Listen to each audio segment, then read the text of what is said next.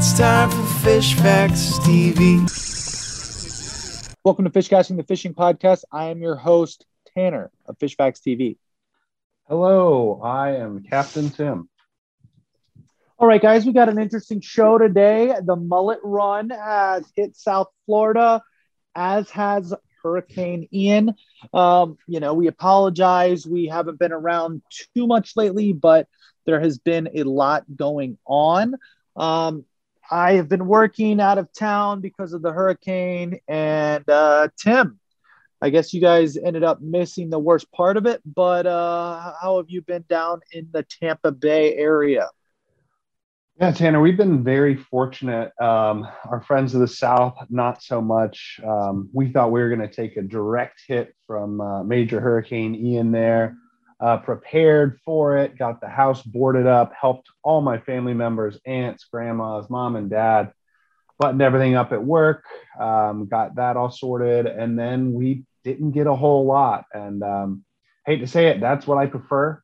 I'd rather do all that preparation to just get, 60, 70 mile an hour winds and not have the 10 plus feet of storm surge and, 150 mile an hour plus winds and all that destruction and damage. So, my thoughts go down to everyone in South Florida, Port Charlotte, Pine Island, Sanibel, Fort Myers. They really, really took it hard, and we were very lucky. So, all good here in this Tampa St. Pete area, but it's been a rough week for this West Coast of Florida. Yeah, absolutely. And I think that's something we can start, maybe talk about a little bit at the beginning. There's got to be there, if you guys are interested, there's a lot of good charities out there to donate. One of my good friends, he stayed in Fort Myers through the worst, sent us a lot of pictures. I'd personally been to Sanibel twice. I actually hooked my biggest snook, at least to that point. It was before I really started snook fishing about 2 or 3 years ago. I guess it was about 3 years ago now. And on the Sanibel Pier, I hooked a monster snook on a pinfish, and it pulled me into the pier, cut me off. But it was the first big snook I ever hooked, and it really got me hooked on snook fishing. And now, you look at the maps and the pier is totally gone. Yeah, it's just utter devastation down there. I know I was seeing those photos and videos that our friend was showing, and my wife had a couple good friends that were down there and weathered it out. And I have another good friend that, he works on Captiva Island, which is north of Sanibel, but you need to get through Sanibel to get there. And he owns a home in Fort Myers, and his home was completely destroyed, and so was his job. So just a lot of bad and just tough stuff going on down there. And, they'll get through it, I know, but, like you mentioned right off the top, there are a lot of good charities if you can donate. One of the ones that I've been supporting, and they've done a tremendous job, not only, over the years protecting the ecosystem, but they're really stepping up. And so is a band of charter captains and guide fleet. It's the Captains for Clean Water guys. Those guys are really going crazy, setting up all sorts of different drives and charity things and just helping overall. So, if people are looking for something, I recommend those guys, but there are really countless good operations out there that if people want to help out in any way, they can.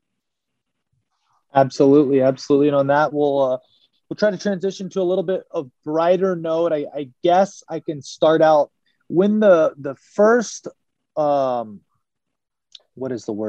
bands of Ian were coming through Miami. That morning, I woke up in my canals and I was doing a little snook fishing. My typical bridges.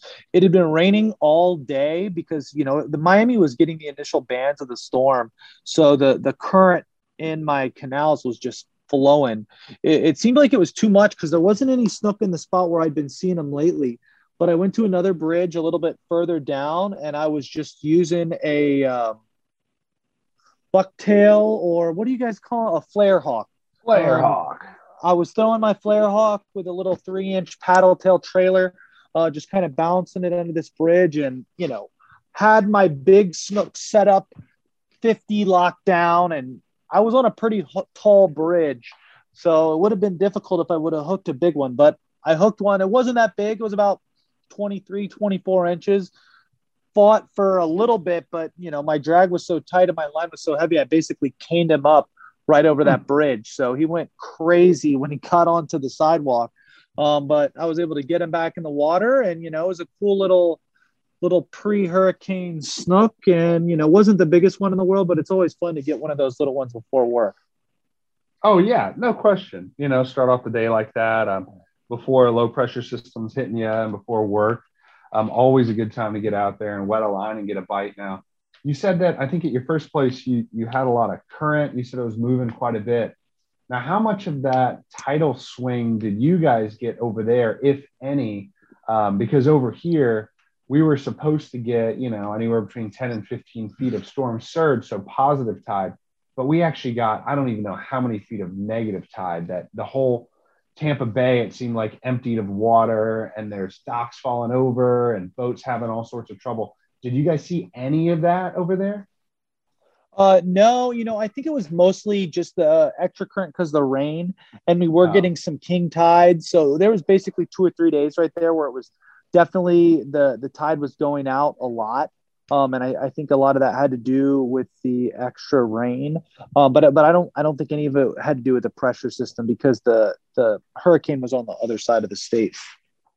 Yeah, it's just, having gone through it here and working, right next to the water and observing it, the water never really came back to where it should be until almost today. I noticed it hitting levels of like normalcy for different tidal wave rates. So it's been kind of weird over here. So that's why I didn't know, I know the water, it ebbs and flows, it goes out, but just the amount that we lost, it's like, where did it go? There's only so much flooding and displaced water that could be down there in Fort Myers. It's just pretty weird. One of those natural occurrences. It's just, kind of spooky, just how wide the effects are, and, how much damage or how much impact it could have. Yeah, absolutely. Well, all right. I want to talk about my other snook. So we've been off quite a while. So I can't, neither of these were this week, because obviously I've been gone this week, but, a couple days before that, I went to the beach, and the mullet run was supposed to come. So I went to the beach about 3 times, and it was really the first ebbs of the mullet run. I have seen pictures since I've been gone, and it looks like it's in full swing. But about 2 weeks ago, we were getting those first couple schools, and then I think the hurricane really stirred up the water.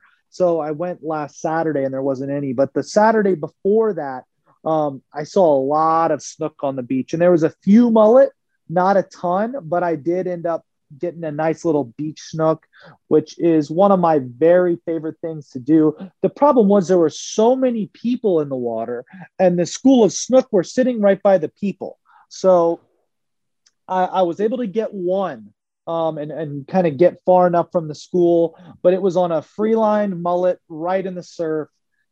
Super light drag, super light leader. Just, it's fun to cane pull them up, but this fish really wasn't that much bigger than the one I caught on the bridge. But just getting them in the shallow water with the light drag, you get a lot more bite out of them than you do fishing them on a bridge with a lockdown drag.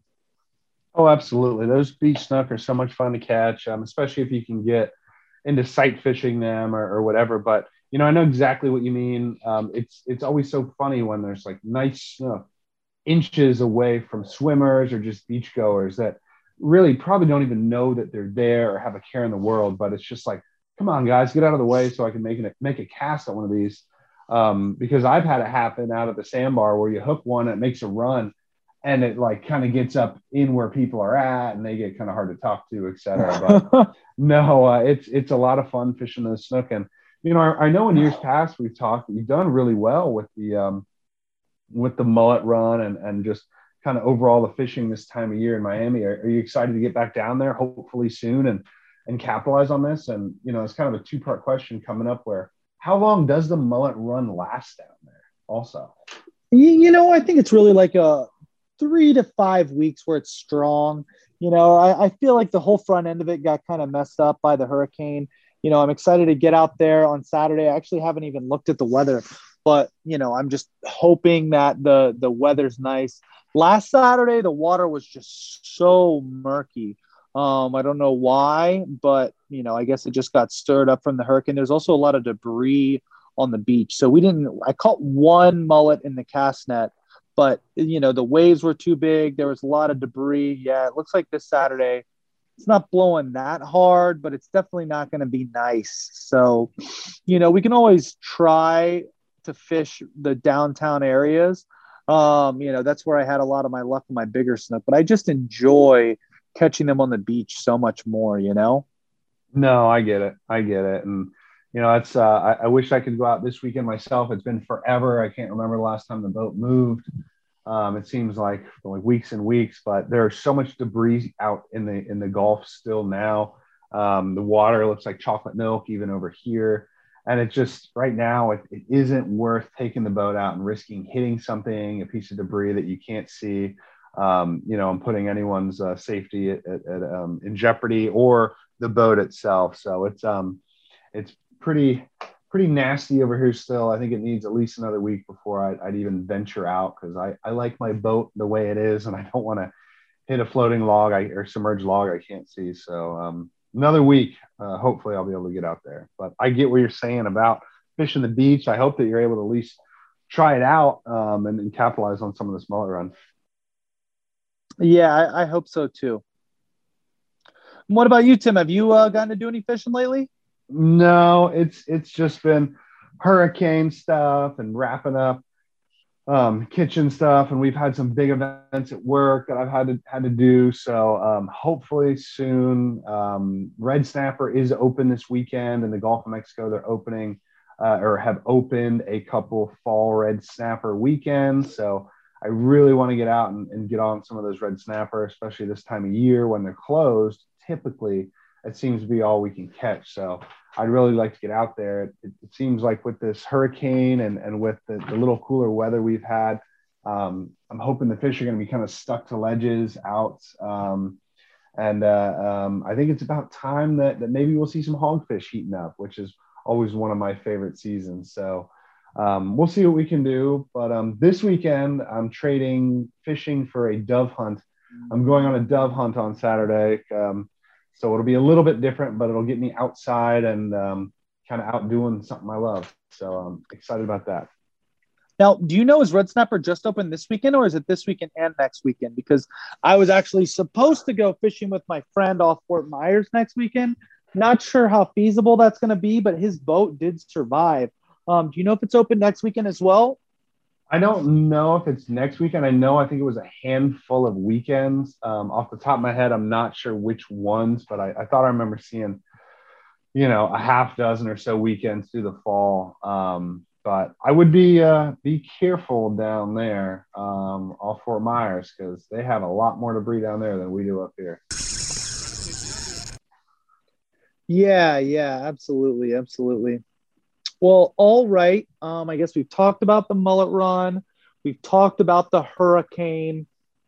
Now let's talk about the hottest thing in fish news around the country, and we'll use that to go with the fish of the week. So this week, the fish of the week is the walleye. And the walleye is, what is the Latin name? It is Sander vitreus. You ever caught a walleye, Tim? Yeah, I have caught walleye. I make no claim to be some great walleye angler. I've only caught maybe, 3 or 4 back in like 1998 when I was, in a rowboat with an engine up on the St. Lawrence Seaway in upstate New York, fishing with my brother and grandfather using these jigs that I think were probably made in the 1940s when my grandfather was a young man. But we were doing kind of what we thought was deep dropping for them in like 100 feet of water, which was just crazy deep for us at that time, being so small in this little rowboat. But yeah, I got a couple. My brother got a couple. My grandfather got a couple. I remember being really excited about them, and it was kind of one of my earlier, like I said, one of my earlier experiences with fishing the tall water. That deeper water, doing that type of fishing versus fishing the flats or fishing docks or, fishing for bass and ponds. So it was a really cool experience. I remember not liking the style of fishing much. We just kind of used these jigs and just kind of bounced up and down. And if you got a hit, you reeled it in. But, nothing really crazy. I remember them being good to eat, but, I like to eat. So that's not too difficult. But how about you, Tanner? I have always heard that they were good to eat.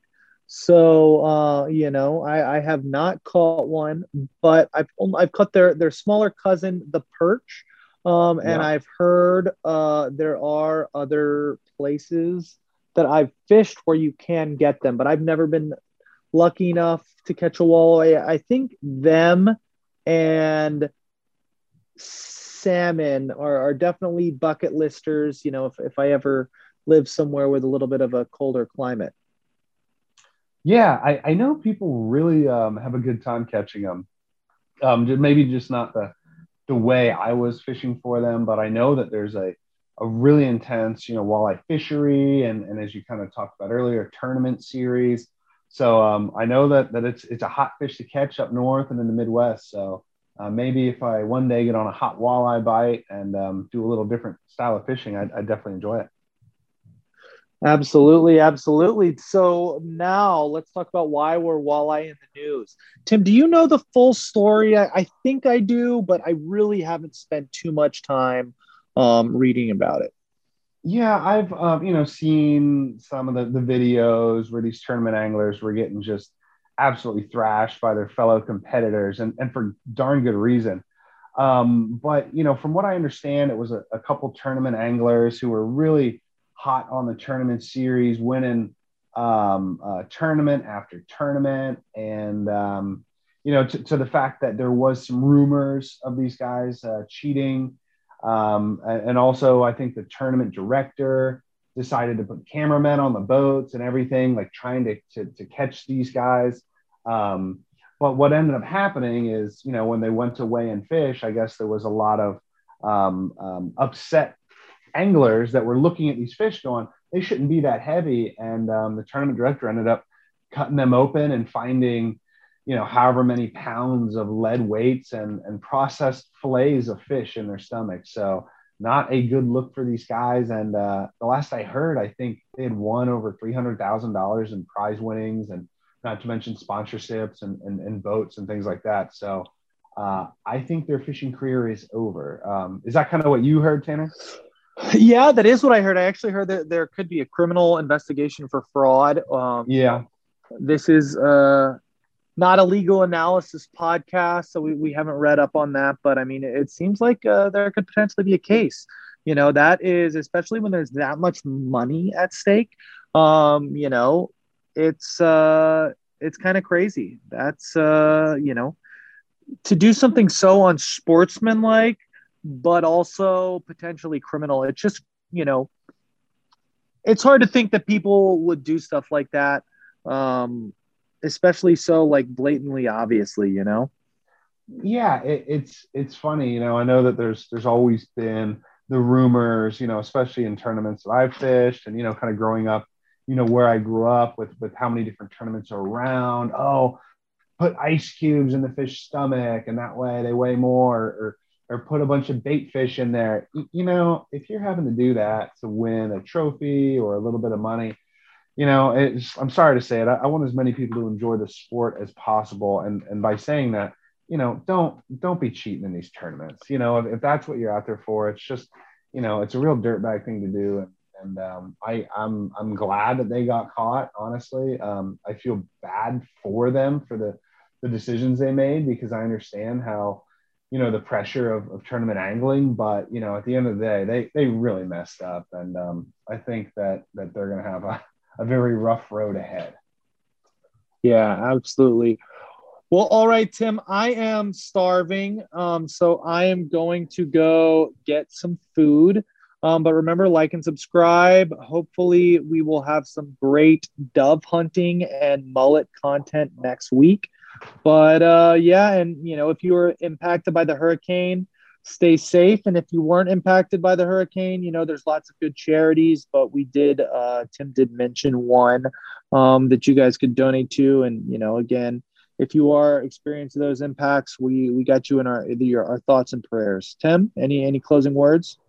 No, you hit the nail on the head. They're not a sponsor, but even above and beyond the hurricane, I do follow them and donate to the Captains for Clean Water folks, just for what they're doing for environmental stewardship and whatnot. But yeah, thoughts and prayers with everyone down south, and stay safe. And Tanner, I hope to bring you some riveting dove hunt content. It's my very first public land Florida dove hunt. I got lucky enough to get a lottery where my name was drawn. So I can't miss out on an opportunity like this. So I hope to bring all the reports back and just edge of your seat stuff. All right. Sounds good, Tim. Have a good one. All right. Thanks, Dan.